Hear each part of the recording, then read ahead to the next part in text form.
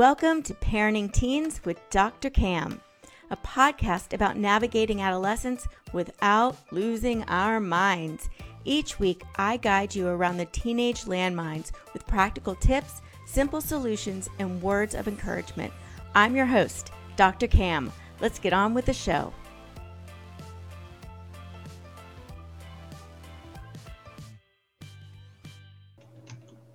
Hello, Calm parents, and welcome back to another episode of Parenting Teens with Dr. Cam. I'm your host, Dr. Cam, and today I'm talking with professional transformation coach and author of Calling All Heroes series, Christian de la Huerta. With 30 years of experience, Christian is a sought-after spiritual teacher and leading voice in the breathwork community. He has traveled the world offering inspiring and transformational retreats, combining psychological and spiritual teachings with lasting and life-changing effects. An award-winning, critically acclaimed author, he's spoken at numerous universities and conferences and on the TEDx stage. His new book, Awakening the Soul of Power, was described by multi-Grammy Award winner Gloria Estefan, I think we all know of her, as a balm for the soul of anyone searching for truth and answers to life's difficult questions. Welcome, Christian. I am so happy to have you with us. Thank you so much, Dr. Kim. I'm delighted to be on the show with you. Thanks. Yes, I was telling you before we jumped on that I've got your book right here. And this is the stuff I sink my teeth into it.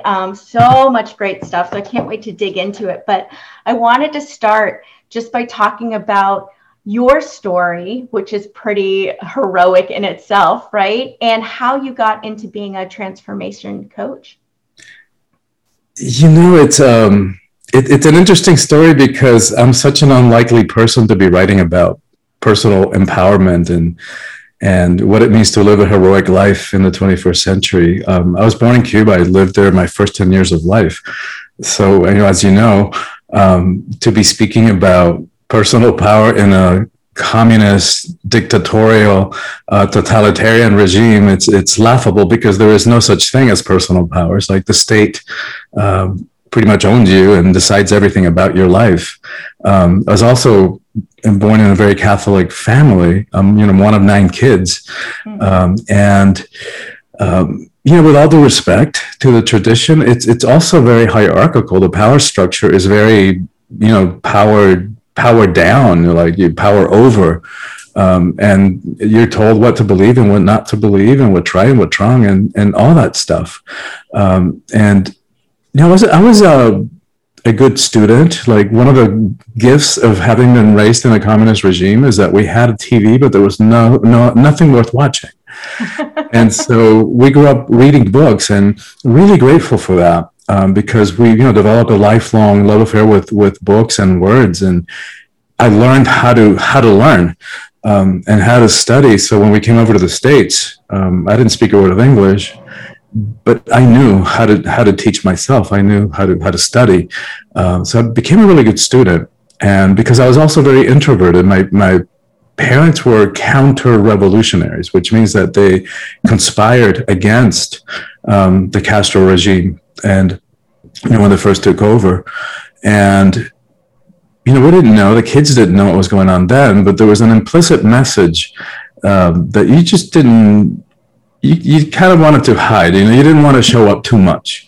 So there was an implicit message to kind of hide a little bit, because understandably, we didn't want to be seen too much. Although there were a pot of friends, they were the only ones who didn't spend, 17, 20 years in jail or went to the firing squad. And so, I had a 4.0 pretty much in high school. I had 1B, one semester of my last year in high school. And I didn't set out to do this intentionally, but looking back on it, I have no doubt that I sabotaged my GPA because there was no possible way that I couldn't, that I could have gotten up in front of a room, an auditorium filled with hundreds and hundreds of people to deliver the valedictorian speech. And so flash forward, today, where I speak all over the world. I've spoken at dozens of universities on the TEDx stage. And so because through the teachings that I share about and the processes that I share about in this book, I know that we can overcome our fears and our obstacles that we have allowed to hold us back in our lives. That is so powerful, and it's so true. And so much of what holds us back is all up here. And all it's so, I know, right? And it's so hard to get past this. And I've got to say, as you're describing what it was like growing up in Cuba and that whole regime, the way you described it is actually the way a lot of teenagers describe how it feels to live at home. And I say that because I know that's not what we're intending, but I think I want to dig into that power, because I feel like there's this, and you talk about the difference between the egoic power and the soulful power. Can you explain that a little bit and the difference between those? Because I think I feel like that highlights it right there, but also I feel like we experience that in our own lives.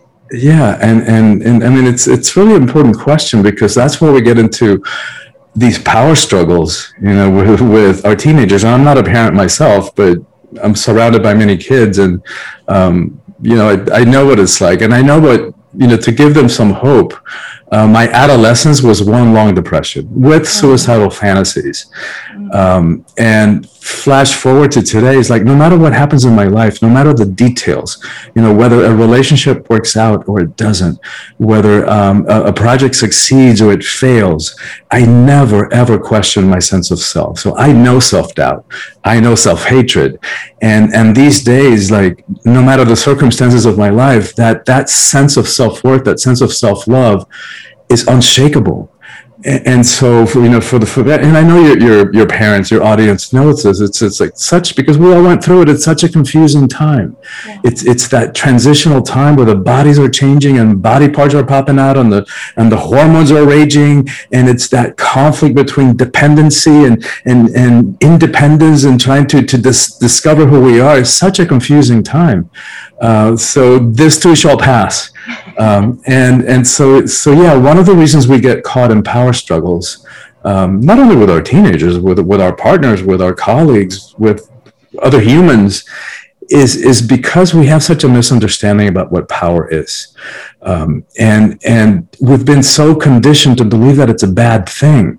And it's a huge conversation. Obviously, I wrote a whole book about this, and how to not get stuck in power struggles and how to navigate them more efficiently. But most of us have an ambivalent relationship to power. The part of us wants it, part of us is afraid of it. So we're conflicted about it. And I think that underneath the surface, we fear that if we really stepped into our power, that other people wouldn't be able to handle us, and that we might end up alone. We also fear that we might abuse it and cause harm. And no wonder, like, all we got to do is turn on the news on any given day to witness at least one abuse of power. And then add to that the conditioning, with quotes like "power corrupts," absolute power corrupts absolutely. And so what good-hearted person wants to be corrupted? And so what they didn't tell us, though, is that quote by Lord Acton was addressing specifically political power, not personal power. And so add to that mix the fact that we've been conditioned to fear the emotions. Somewhere along the way, somebody had this brilliant idea that the emotions were weakness. And so we run away from our emotions, and especially guys, since we were kids, little boys don't cry, because there's this misunderstanding about the feminine and weakness. Whereas, like, that's a whole other conversation. But what a twisted misunderstanding, because there is nothing weak about the feminine. And we can get into that conversation later if you want to. But when you put all those things together, what happens is that we give our power away, our innate, inherent power that nobody can give to us. No one can take it away. We are the only ones who can give it away. And the sad part is that we give it away for kind of lame reasons. We play small. We settle for less, for an illusion of security, for a false sense of security, for morsels of pseudo love. And so it's really important that we get clear about power.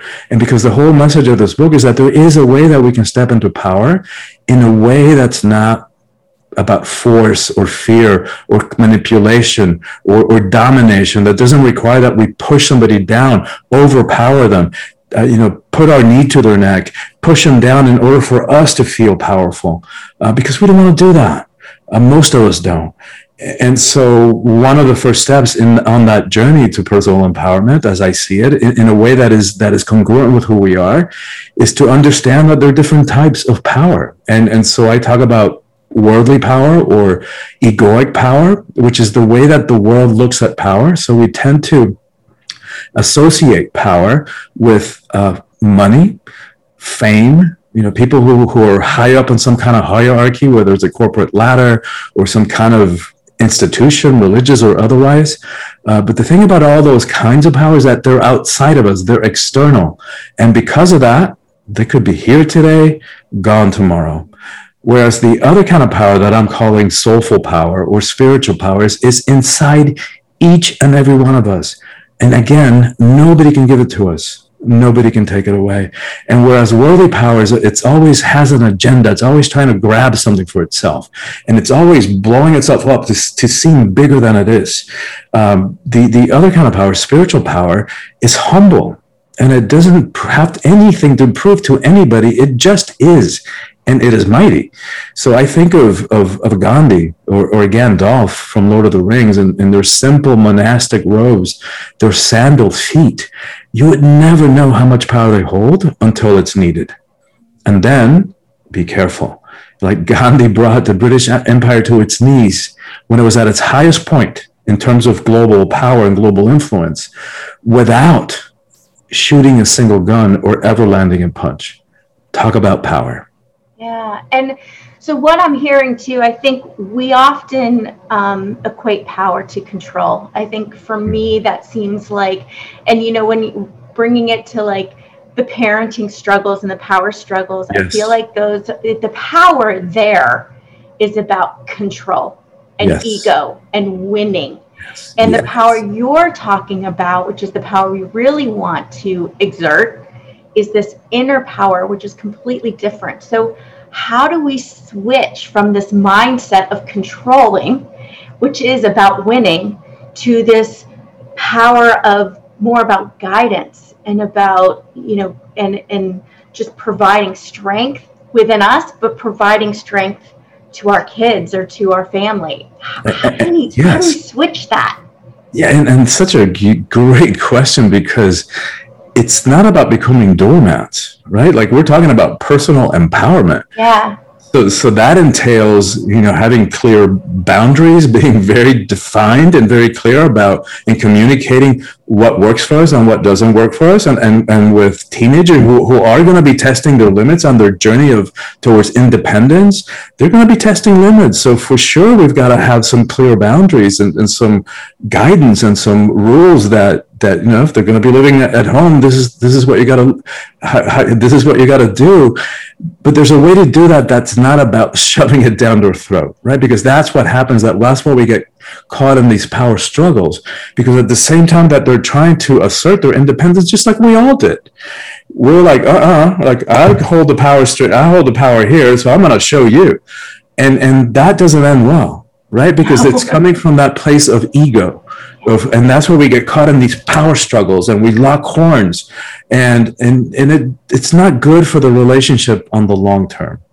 And so it's a big answer to that question, because there's so much that has to do with communication skills, with understanding the power, the nature of power. And I get into this all in the book, into understanding what the ego mind is. That is so critical, because, and we don't have time to get into it and really dive deep into this in a 30-minute conversation.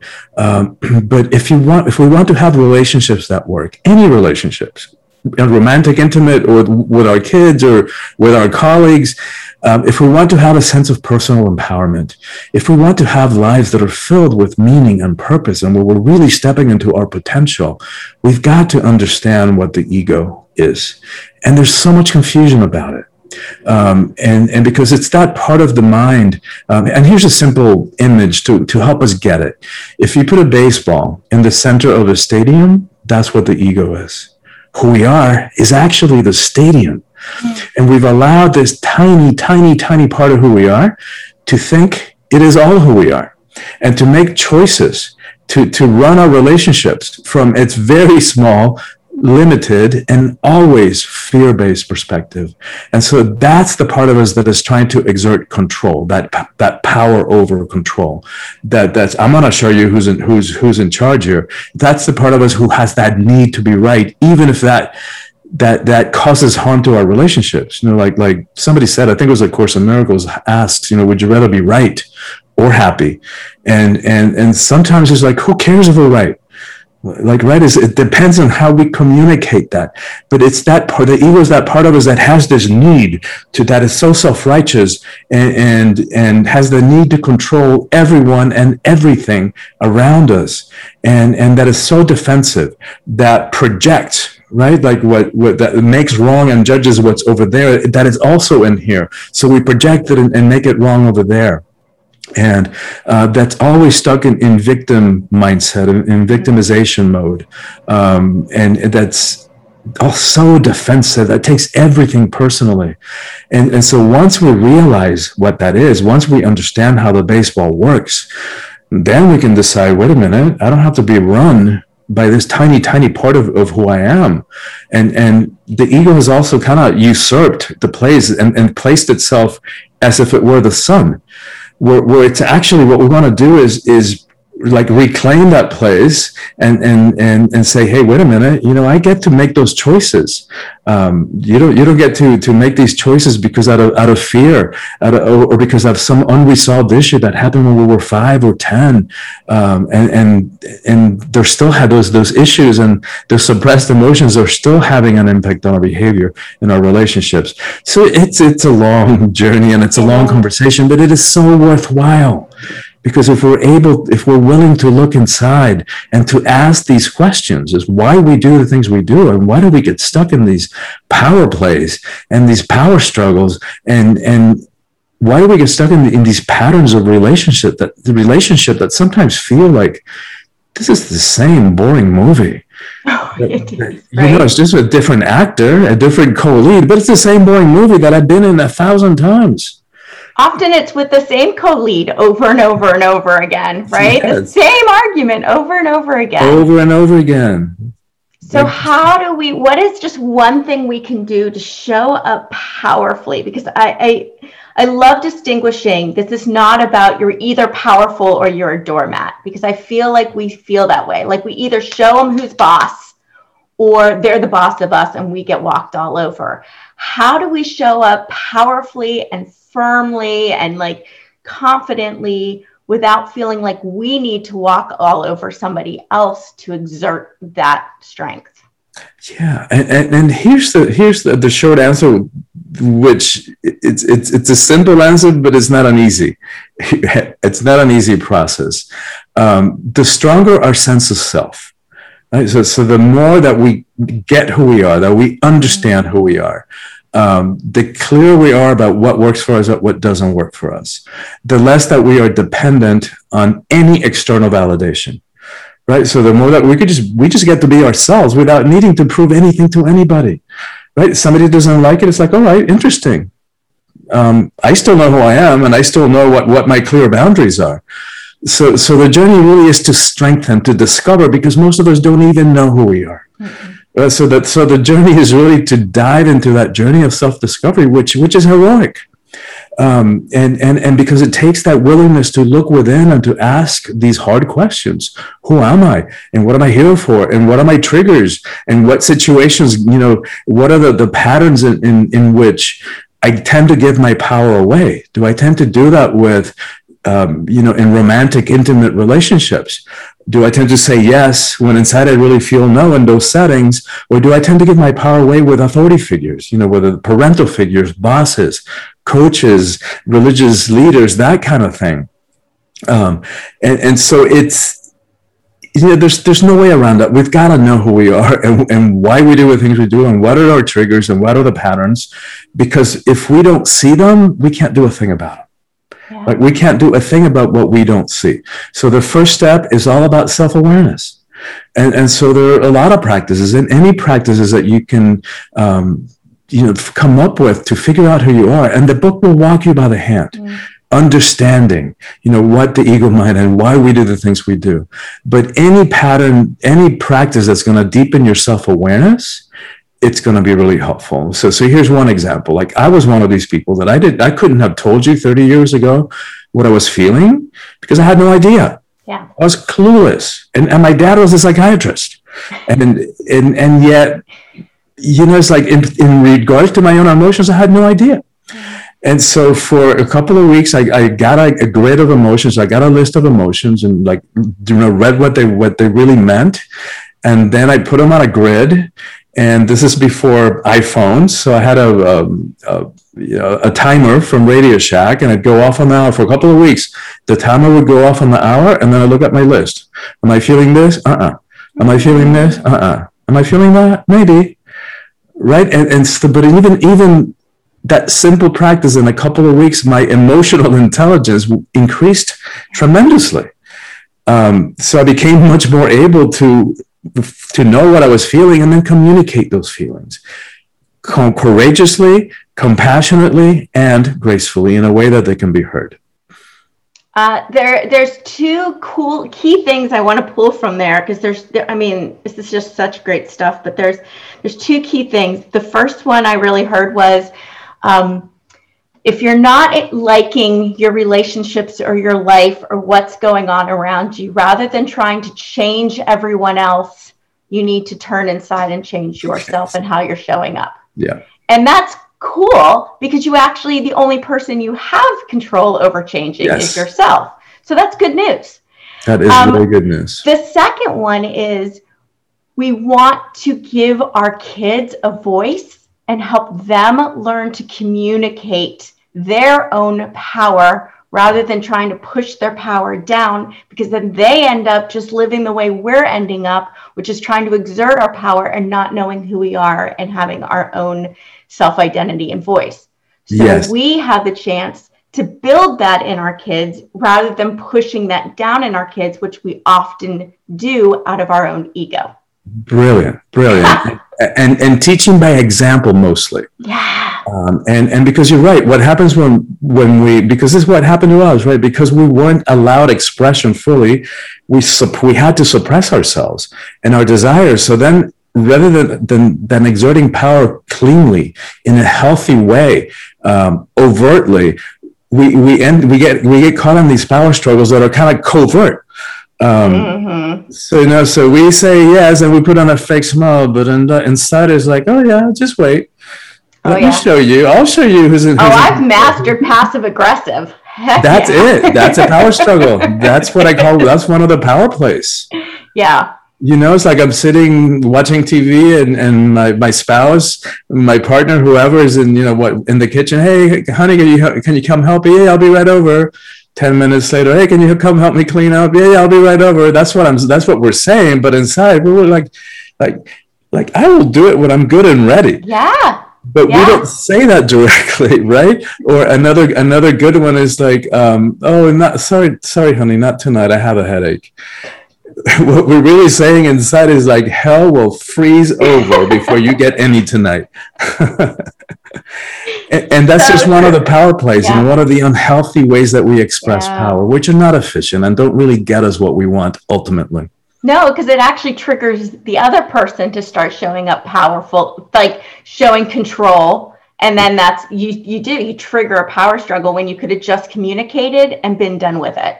Yeah. And so we launched that off. So, oh my gosh, so much great stuff. How do people learn more about you and your book? Yeah, great. Thank you for asking that, Dr. Cam. The book is available wherever books are sold. So your local bookstore, if you want to support them, or Amazon, or any of the other online places where you can buy books. In terms of reaching, send Bezos back up to space again. Right, exactly. He paid for one trip. Exactly. So in terms of reaching me, probably my website, soulfulpower.com is the best way. And from there, they can connect with my social media. And for your audience right now, if they will go to soulfulpower.com and get on my email list, and we know how easy it is to click unsubscribe if it doesn't work for you. But just for getting on the email list, they'll receive a sample chapter from the book electronically that talks about what it means to live heroically in the 21st century. They'll get some of these power practices that are at the end of each chapter that are designed to apply these teachings to our life, right? So that they don't stay at the level of information. We don't need more information. We've got information overload. What we need is transformation. Ooh, and that comes from applying the teachings to our lives. And then they'll also get a recorded teaching and a guided meditation about trust and what it means to trust, and how we step more and more into trust, which I think it's really supportive in these crazy, chaotic times of uncertainty in which we live. It's a good one for parents with teenagers too, who really struggle with trust. Yeah. So I'll put all the links in the show notes so people can find that. That's fantastic. So before we go, any parting words of encouragement for parents with teenagers? Yes, you will all get through this. There is hope. And what you're doing, like to try to raise another human being with values and with a sense of who they are and with a sense of personal empowerment. If we can add that layer to it, it's like nothing short of heroic. And what we're doing here, what we have the opportunities to say no and to stop this DNA chain of raising, our kids the way that our parents raised us and the way that their parents before them raised us. It's like, no, we can do this in a better, more enlightened way. Yes. Yeah. I love that. Thank you, Christian. I'm so grateful you could join us today. Thank you so much for having me on the show, and thank you so much for having the show to begin with. I know that it makes a difference in many, many lives. So thank you. Of course. Thank you for saying that. And thank you, parents, for taking time out of your busy day to spend with us. If you want to learn more about how to help your teens succeed, feel free to grab my free guide, 7 Secrets to Motivating Teens, at AskDrCam.com/motivate-teens. And I'll also have the links so you can get all this amazing information that Christian is going to share with us as well. And finally, if you enjoyed this episode and the helpful insights that Christian shared with us, please take a quick moment to rate and review. This helps other parents like you find the show. I encourage you to share it with a friend as well. Until next time, have a peaceful, positive, calm day. And that's a wrap. Thanks for joining me today on Parenting Teens with Dr. Cam. Make sure to visit my website, www.askdrcam.com, where you can subscribe to the show in iTunes, Stitcher, or via RSS, so you'll never miss a show again. While you're at it, if you found value in this episode, I'd appreciate a rating on iTunes, and hey, why not share it with a friend too? Be sure to tune in to my next episode. And remember, parenting teens may not be easy, but with my help, it can be a whole lot easier than this.